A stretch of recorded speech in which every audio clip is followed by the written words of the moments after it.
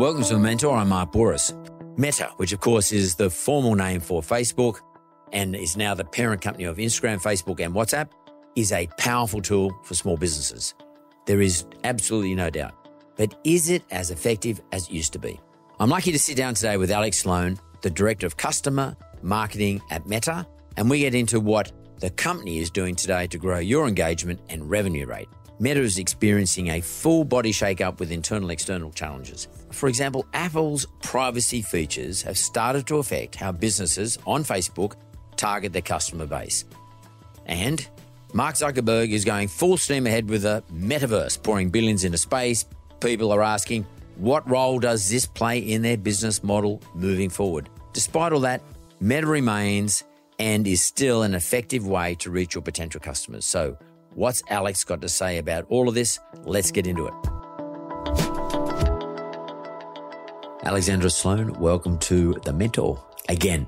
Thank you, Mark. And Alex is fine. Thanks, Alex. It's 2018, I think, is the last time we met. It was probably at the different studios that we used to have it in the city.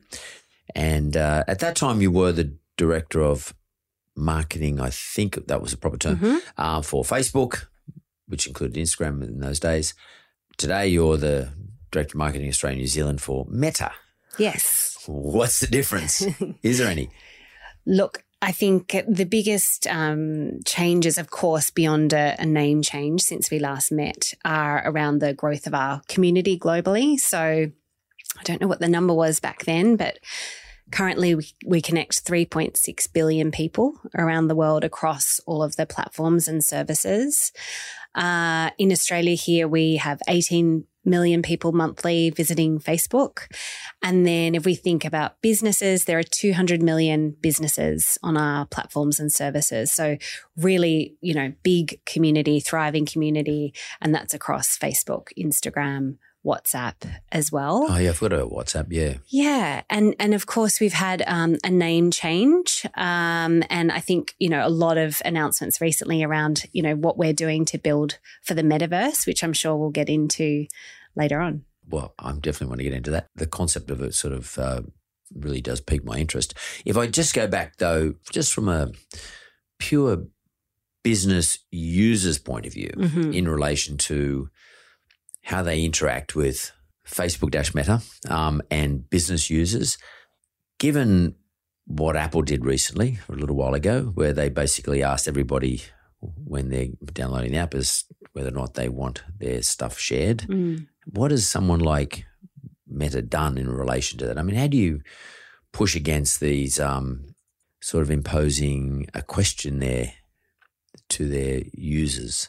Yes, good question. So I think we've publicly expressed our approach, our concerns over Apple's approach as it relates to small businesses and their ability to target audiences. Yes. But at the same time, we fully support, consumers' preferences around their privacy and how they want to be advertised to. So what we're advising for small businesses, large businesses, medium-sized businesses is to deepen their understanding, their first-party understanding about their customers' preferences and interests through experiences and, products within our platforms. And so an example of that would be shops, so Instagram or Facebook shops, where you can have that direct connection with customers and then understand their preferences, but also business messaging. So business messaging is an area that we're really focused on, and we're seeing a huge amount of growth. So on the user side, during the pandemic, user being which one? Sorry, us people were consumers. Were using messaging more and more. So daily conversations were increasing by over 40% on not just Facebook, but Instagram as well. And we've seen businesses follow suit, and that's a really big opportunity for businesses as well, to have that two-way conversation, but also that direct connection with customers, because then you're starting to build out that first-party understanding of what they want. When you can't, access data from another, app, for example. So that's definitely one strategy. And we're seeing a product called Click to Messaging. So you can essentially serve an advertisement to some potential customers asking them to click to start a messaging conversation with you. And that way you then have that direct line of communication with your customer or potential customer. An opt-in type environment. You're sort of asking them to be the starter of the conversation. That's exactly right. And so we're seeing about 40% of our advertisers at the moment using that product as a way to kind of build out that direct communication with their customers. As opposed to the ad being served to the consumers and then the data being made available because Facebook knows that the consumers looked at it and then Facebook serving that data back to the advertiser. What they're seeking here is I serve you information, I advertise to you, Alexandra, your consumer. I give you an opportunity to engage with me. Engage with me. Yeah. Exactly. So, our platforms have always been set up so you can try and find audiences who are into a particular type of passion or interest, or you can target by demographic, which has always been really good for small businesses in terms of driving efficient reach and not kind of having to invest in audiences that might not be relevant to you. Well, to some extent too, also maybe, I don't know, I'm just thinking myself, just thinking out loud now, but to some extent, it's maybe safer and more powerful and particularly more relevant, this process, as opposed to the previous process, because if I don't know you really want to have a conversation with me, but I do know you've looked at something that I've served you, and I do go back and serve you some more stuff or chase you around a little bit because, I dropped a cookie on you. That means I might piss you off because you might say, can you just get away from me? Stop talking to me. I don't want to talk to you anymore. You can actually do damage to your brand in that regard. What you're suggesting is if the consumer comes back to me and says, look, I am interested in that topic, that's a much more powerful process. In other words, I'm weeding out those people who don't want to talk to me, and I'm just finding out those people who really, in a relevant sense, actually do want to hear more. Is that what you're finding? Yeah, that's exactly it. And I think if you think about some of the use cases, you might have, a solar panel guy, right? Yeah. So you might, or girl. Yeah. So that might be top of mind for a lot of people right now with raising, energy costs. Yeah. So you might, have a campaign, and the solar panel company might have a campaign. Yep. Have a campaign with, people in a particular area. But if you had a click to messaging campaign where they could then opt in for a quote. Yeah.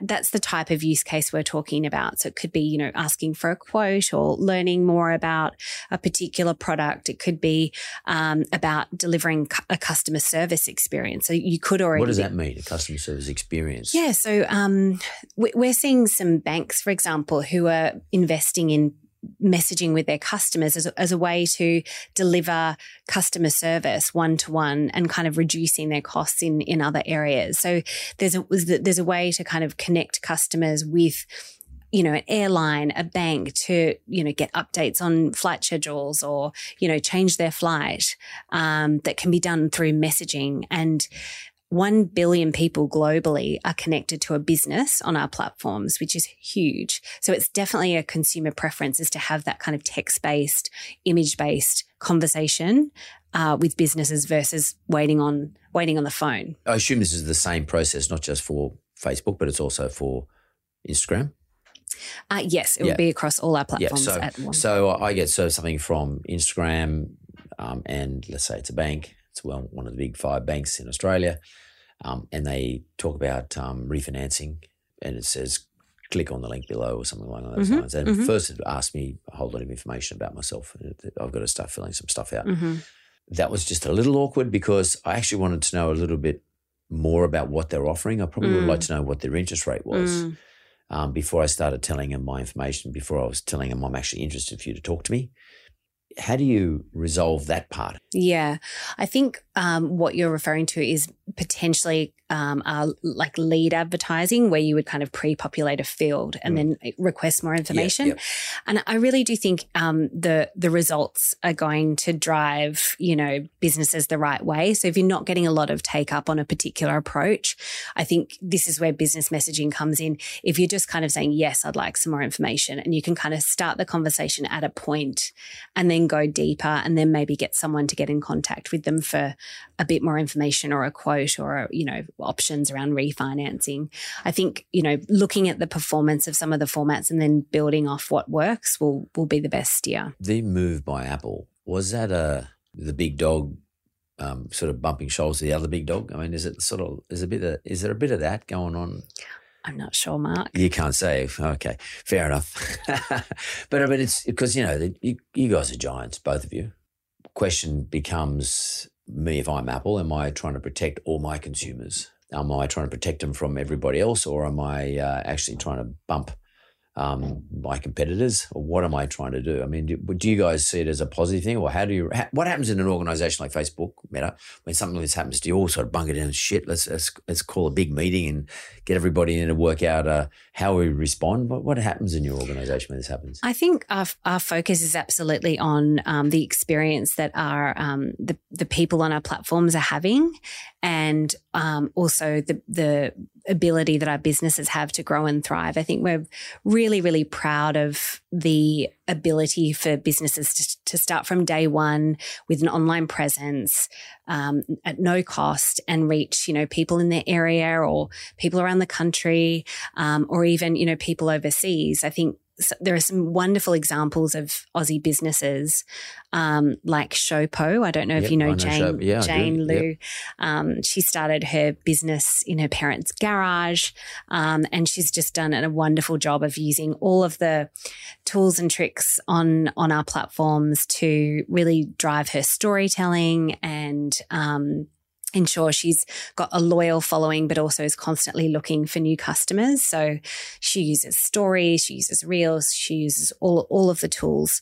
And currently she's now selling into the US using our platforms, which I think is a really amazing thing that, Australian businesses can get into a new market using our tools and services. So does someone like Jane Liu, who owns Showpo, which is basically it's a fashion retailer, yes, as I remember. Yeah, it is. I don't know if they've expanded since then, but she has been on the show many years ago. Is there somewhere where people can go and look at this stuff? Oh, there are lots of resources, and we do kind of publish success stories for businesses to go and take a look at and get best practice. So where is that? Yeah, definitely go to Meta for Business, the website, but also there are lots of tools for small businesses just starting out on our Meta Boost by Meta Facebook page. Boost by Meta Facebook page. Yeah, exactly. So depending on where you are in your kind of Meta advertising journey, I think, or marketing journey, the Facebook page, the Boost with Meta Facebook page is a really good place to start if you're just starting out on your marketing journey. There's also the Meta for Business page, which has all of the case studies. So there'll be Australian case studies, there'll be global case studies around a particular category that you might be in. So definitely that's a good place to go. We also have Blueprint. So if you're a kind of intermediate, you've started advertising, but you're looking to kind of up level or, adopt a new kind of best practice, Blueprint is a free e-learning platform for businesses to go and... It's been around a while, Blueprint, hasn't it? It has, but it's constantly being updated. And being refined. Yep. Do you have anyone who is a newbie but is doing incredibly well as a result of what Instagram can do for them? Definitely. There's a really lovely business called Bubble Tea Club. Okay, I've heard it's bubble tea stuff. Yeah, it's big. It's big. I don't even know what it is. What is it first? What is bubble tea? It's like a milky drink with like tapioca pearls in the bottom. The young kids love it. Yeah, I've heard that. Yeah. So Pam and Jenny lost their jobs during the pandemic, and they started a business called Bubble Tea Club, which is essentially a DIY bubble tea kit for home. Make it at home. Yeah. Make it at home. And they've done a really lovely mix of organic and paid advertising. They, share recipes, and they talk about bubble tea hacks, and they've had $2 million in sales since they started. They've raised, I think, $1.6 million through crowdfunding. Yep. Wow. They employ 30 staff, and they have this really loyal customer base of 30,000 and growing. Australian? Yeah, I believe so, that they engage with around this kind of passion point of bubble tea. So that's kind of a new kid on the block and, great, lovely example. There are a couple of Australians who are running this business, yeah? Wow. Clearly, COVID would have been a big boost for your business globally, not just in Australia, but globally, because people are sort of pretty much compelled to using their smart device, whatever it is, and, to buy and to advertise and to run the business for that matter. Are there any other really cool examples that Flora and Fauna? Yeah, she was on the podcast. Yeah, she was on the show. Time. Yeah. How are they going now? Because they were a bit of an Instagram star. Yes. How's things going for them? So I think Julie's moved on from Flora and Fauna. They sold it. She sold it. Wow. Yeah. And now I believe she's got a new company, Snuggle Honey, which is children and babies wear. But that's just from following her on Instagram. Wow. Yes. Yeah. So, so she probably sold it for quite a lot of money, I guess. Flora and Fauna. That's the one I'm talking about. Yeah, I did have her on the show, and this was a few years ago. It was just, I think it was just a little bit after I saw you in 2018. And she built her whole business off Instagram or from Instagram or by Instagram. It was pretty amazing in terms of building her brand and awareness and her community. I keep thinking about. Some people get quite confused about what these platforms do, but really what it is about allowing the platform to help you build a community that's going to engage with you, maybe buy something from you, but certainly engage with you. The starting point, I always feel, is being able to educate people about what you do. And as you said, telling them your story and being able to evolve your business as your community evolves. How important is it still? Because, Facebook come from building a community day one. How important is community today still? I mean, what do you think about that? I'm so glad you asked that question because I think it's more important than ever. And if you look at Facebook, so just Facebook, and the awful floods that have happened on, the eastern seaboard this year, you look at Facebook, 65,000 people have joined support groups for flood-affected communities. And I think $200 million have been raised via 600 fundraisers on Facebook alone for those communities as well. So there's just a huge amount of community that happens still on these platforms. And certainly for businesses, you're absolutely right. There's kind of three things we want to help small businesses do and large businesses. It's, build a community, grow your brand and grow your business. That's kind of the three things. And the tools and the formats will change over time. And we'll do our best to get as much information and case studies and tips and tricks out as we can. But they're the three things. And it all starts with community and it all starts with connection. And you talked before about how during the pandemic, our platforms definitely, hit their stride because people couldn't be in the same place as each other. And so things like video chatting and, ways to communicate that were online, thrived. And that was the same for businesses as well. So a lot of businesses, large and small, had to very, very quickly digitize. And we're still seeing, that being the norm now. I think a really good example of how we've all changed is, that steep learning curve of QR codes.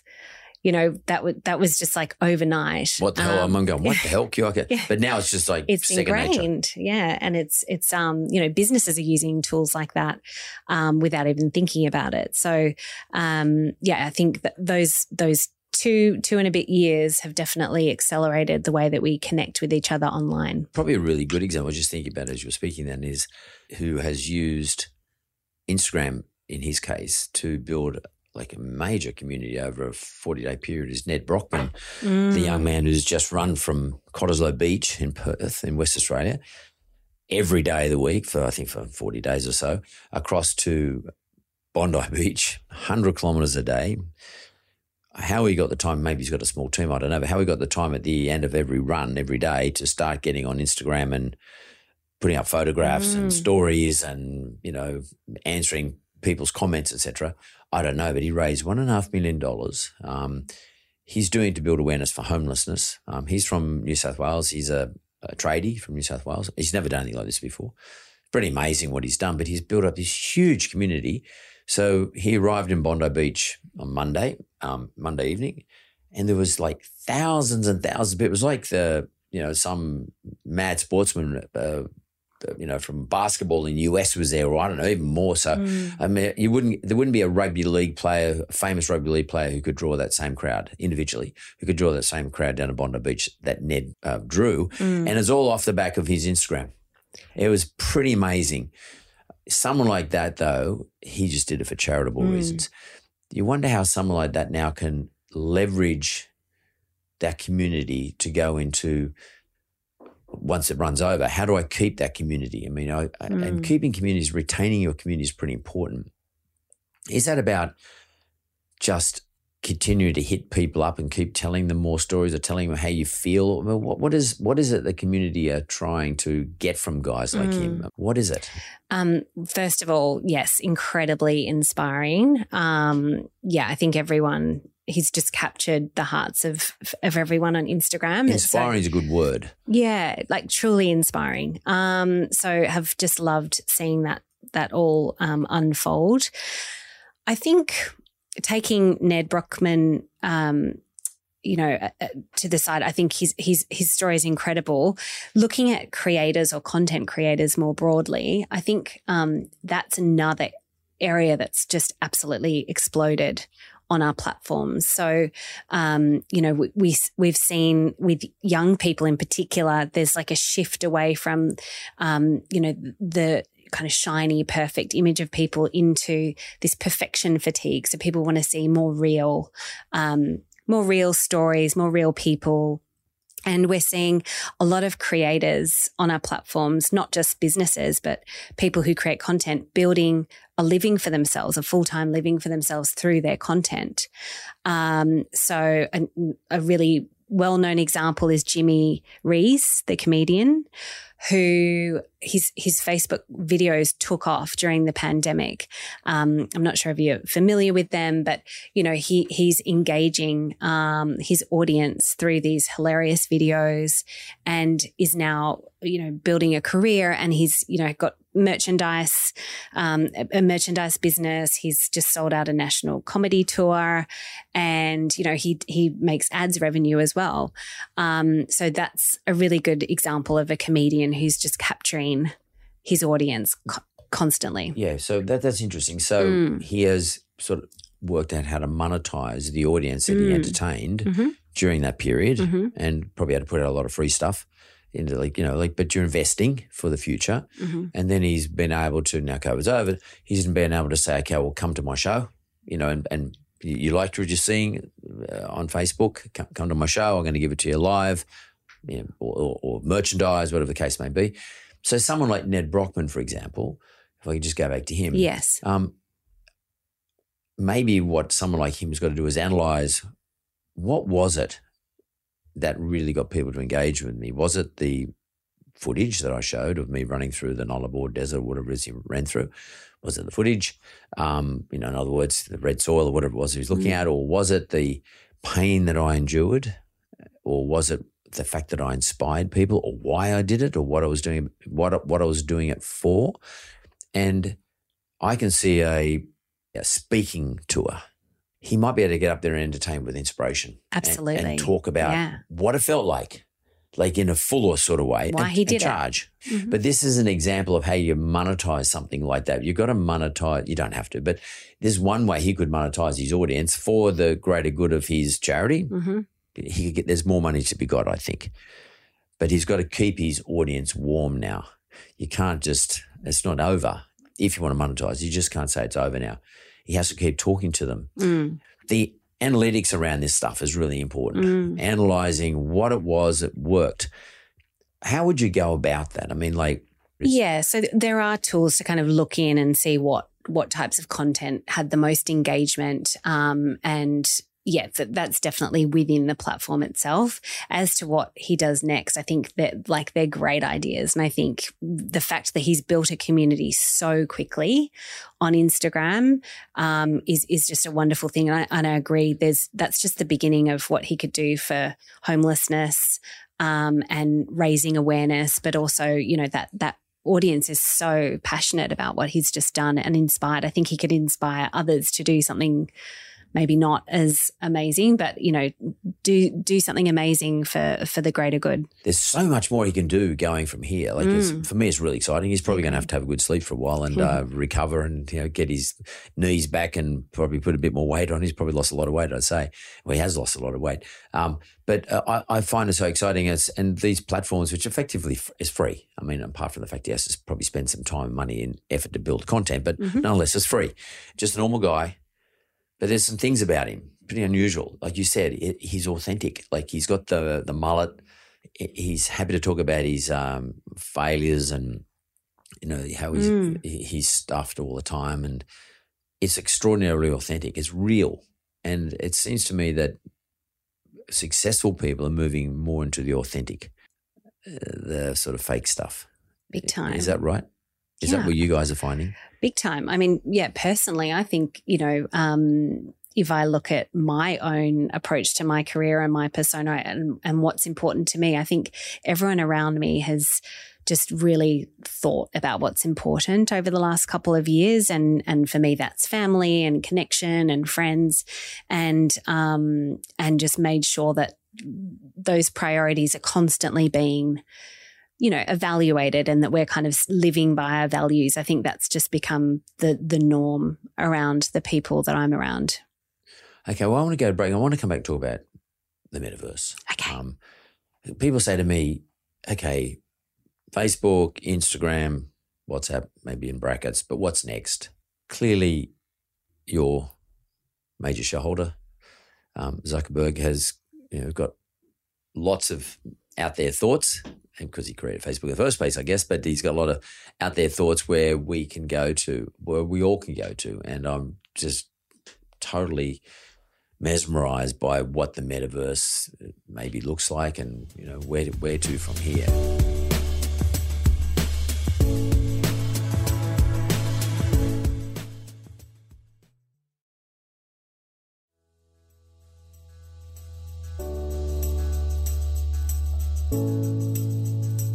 I'm back here with Alex Sloan, and we've been talking about, you know, all the usual suspects, you know, with Facebook and Instagram and WhatsApp, and we did mention TikTok. I mean, TikTok's a big one. For me these days, I'm just not sure about it. I'm not sure. I know it gets to big audiences, don't get me wrong, but I just get a bit concerned about who owns it and what we're giving up for it, or what the cohort of people who use TikTok are giving up for it. In terms of, let's call it privacy and information data. Are these platforms, including YouTube and Google, are they so big now they're never going to get moved? Yeah, I think we've got a really strong track record of evolving and adapting. So I think it's almost hard to remember that we started as a text-based desktop product. Yeah. And we've evolved into photos and mobile and video and messaging. And so I think we've got a really strong track record of adapting to consumer behavior. And even within video, that we made the shift to stories really quickly. That shift to reels is happening really quickly as well. So in Instagram, 20% of time spent is in reels. So that's gone from 0 to, you know, and you know, on Facebook, 50% of the time spent in Facebook is watching videos. So we've made those shifts over time. It's just hard to kind of remember what it was like 10 years ago. And reels is growing really fast on Facebook as well. I think, you know, there are 3 big things for businesses today and people today: commerce, business messaging, which we talked about, and video. And I think, you know, commerce and the opportunity for businesses to access those tools to kind of acquire new customers, make sales, and do that within an ecosystem is why we created things like shops to make that easier to drive commerce. So they're kind of the tools today, and we will continue to adapt and evolve based on real-time consumer preferences, and those preferences are changing over time, but there's also more of them. So if we think about Gen Z, for example, we've got really strong reach across all demographics. but there's almost, this perception that one demographic would have one platform or one social media platform that they go to, which is just not the case. All of us don't have one media source that we go to. So, Gen Z are coming back to Facebook and Instagram consistently, and in terms of that creator piece, so following influencers and celebrities, we did a global media study with Ipsos last year, and 74% of Gen Z said that they come to Instagram to follow influencers and celebrities, and that was ahead of any other social media platform. And in terms of following businesses or discovering brands and products, 64% of them, Gen Z, said that they would go to Meta technology, so that's Facebook and Instagram, above other social media platforms. So I just want to, highlight that we are evolving to growing and evolving customer needs. Because everybody keeps saying to me, "Oh, what's next?" Yeah. And my response to what's next is, I think that the platforms I just mentioned, all the obvious, Google, YouTube, Facebook, Instagram, TikTok, but they are so big, and that particularly Facebook and Instagram, they're so well established over such a long time. I don't think they will be supplanted. My gut feel is, even if something brand new comes out that's really takes off, particularly in the millennials and all the young kids, what organisations like yours will do, you just adapt.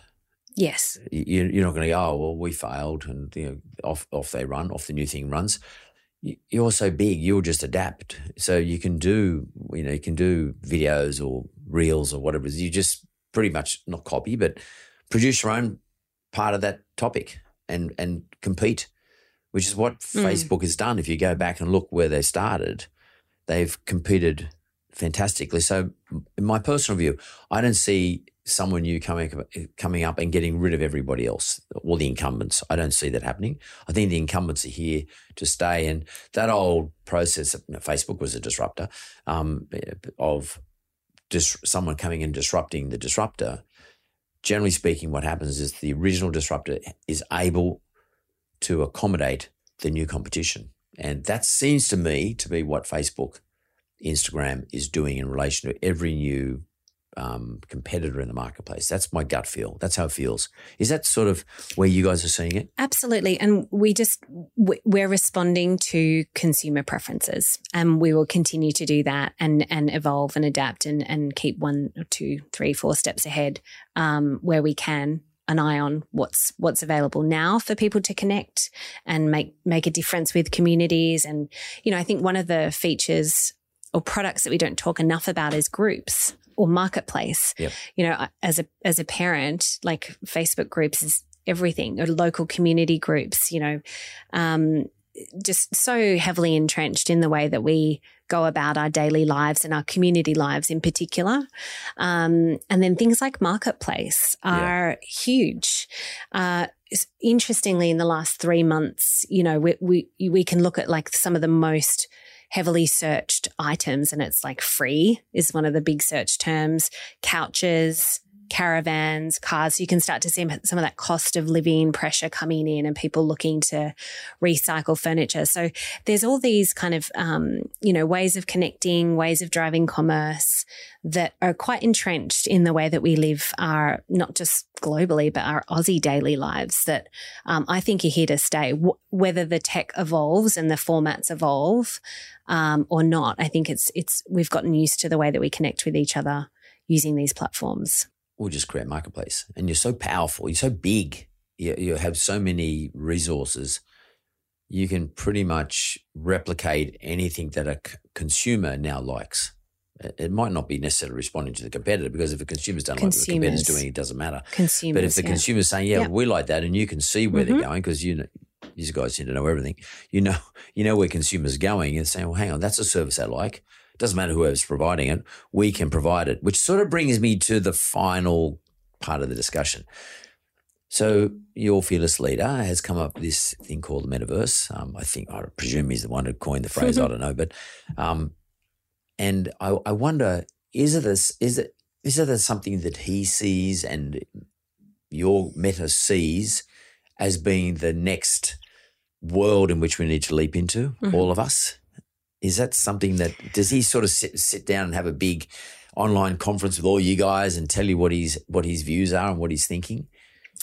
Yes. So we're obviously talking a lot about the metaverse, and Mark Zuckerberg did not coin the term. Right. And but he certainly owns it. Well, no, I think it's important to know that we are definitely bought into the idea that the metaverse is going to be the next dominant computing platform. So it's helpful to kind of take a look back to when we went from desktop PC to mobile and look at this as another kind of leap. And I think it's really important to note that not one company or platform will own the metaverse, just like no one owns the internet today. Yep.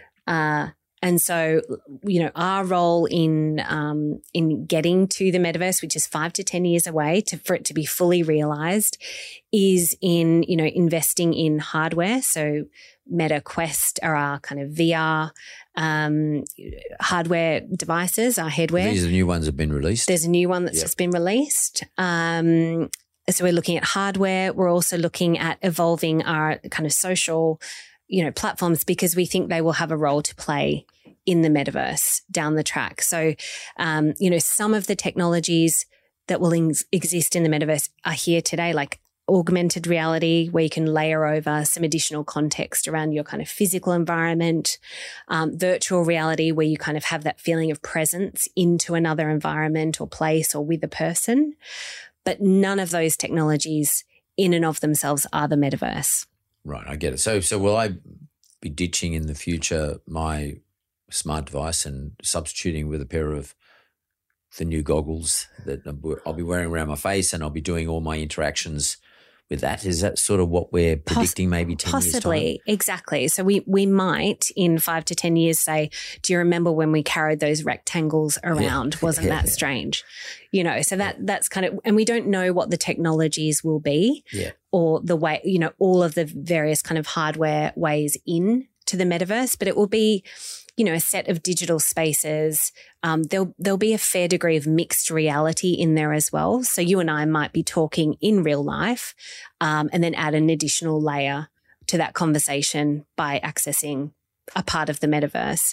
But equally, we'll have a feeling if, my sister lives in the US, being able to hang out with her and go and see a concert together, go and see a new exhibition together will be a much more kind of realistic, natural experience of the internet. Yeah, so you two might be able to go to the Guggenheim, which will be online, and you can do it at the same time. Exactly. In real time, but you might be doing it through a set of goggles, which you're both viewing, whatever the Guggenheim exhibition happens to be at the time. Mm-hmm. Do you see business owners setting up shops? Absolutely. Perhaps there might be a little flower stand set up online, digitally, outside the Guggenheim, which you get to the Guggenheim before your sister does, and you decide to purchase a bunch of flowers, maybe using crypto, but purchase a bunch of flowers so that you've got a bunch of flowers to give to her when she arrives. Exactly. I love that idea. 100%. And, while, it's hard to imagine what all the applications are, you can think about, what if you're a business today, starting to think about these types of things, thinking about what a store experience for those customers who are in regional Australia or in other markets, what that might be for them if they came into a store. If you actually had a physical store, what would that feel like? How would you express your brand in that environment? So I think there's lots of really exciting opportunities for businesses down the track. You might actually buy her a Gucci handbag and give it to her avatar if she has one, which you'll have one and she'll have one. And because I've been hearing stories about people who are actually going and paying $4,000 or $5,000 for a handbag in the metaverse. Yes, and I think it was Gucci. They're selling $4,000 handbags in Roblox. But people are buying them and storing them and then reselling them as well for a higher price, larger amounts of money. It's pretty crazy. If I'm in business and I'm trying to keep pace with this sort of stuff, and let's say I'm not 20, which I'm not, how does someone like you keep pace with this stuff? I mean, how do you keep on top of this? Or what are you saying, Mark? No, you're much younger. But I mean, how do you? I'm joking. I'm joking. But you're in the game, how do you? What do you read? Where do you go? Or do you just wait for it to be fed to you? How does this? Or should we not wait now? Worry now, or just wait a little bit? I think no, I'm lucky because I've obviously got a bit of a front row to what's next. But I'm also lucky because I'm a mum. And if you have, my son's 11, if you have a son or daughter who's doing anything in Minecraft, Roblox, even Fortnite to an extent. Is e-gaming general or esports? He's e-gaming, esports. He'll kill me for saying this. He's not very good at it. But during the pandemic, he would go into Fortnite and put his headsets on, and he was purely there to hang out with his mates. Yeah. And they're asking questions. What do I do here? What do I do there? They're just hanging out. So that's why, so if you want to think about what it's like to go into a digital world, regardless of the fidelity of his experience, which is on a 2D screen, he was there to hang out with his mates because they weren't going to school. Yeah. And he'll ask me to buy skins for his character. And I say, you don't want the actual cash. No. I want, the $12 outfit. So that's another kind of like peer into the future, which is the value that's placed on connection. When people can't be physically together, I think it's really important to note it's not a replacement, but as I said, I've got a sister who lives overseas. You might have elderly parents somewhere. Like if you can actually create that feeling of being together or going somewhere together, that's quite powerful. And I don't think it's a replacement for real life interaction by any stretch. What you touched on before about kind of owning objects or purchasing objects in the metaverse is one of the defining features. So we talk about presence and this idea of actually being with someone or actually being somewhere else when it's physically not possible. The second one is this idea of continuity. So being able to take yourself through different digital experiences. Workrooms might be, we've got a Horizon Workrooms product, which is all about workplace collaboration and being with your teammates. You might be able to go from one of those experiences into a more kind of fun entertainment-like experience and take things with you like a piece of digital clothing. Yeah, online. We're talking about in the digital world. In the metaverse. So when all these things come together in 5 to 10 years.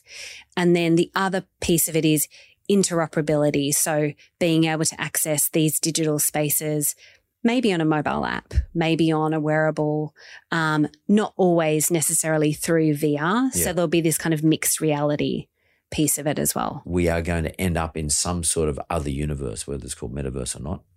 I think that's where we're going. And it's going to happen no matter what we do. Someone's going to bring it on. And you're in a lucky position because you get to experience these things. As you said, you've got front row seats.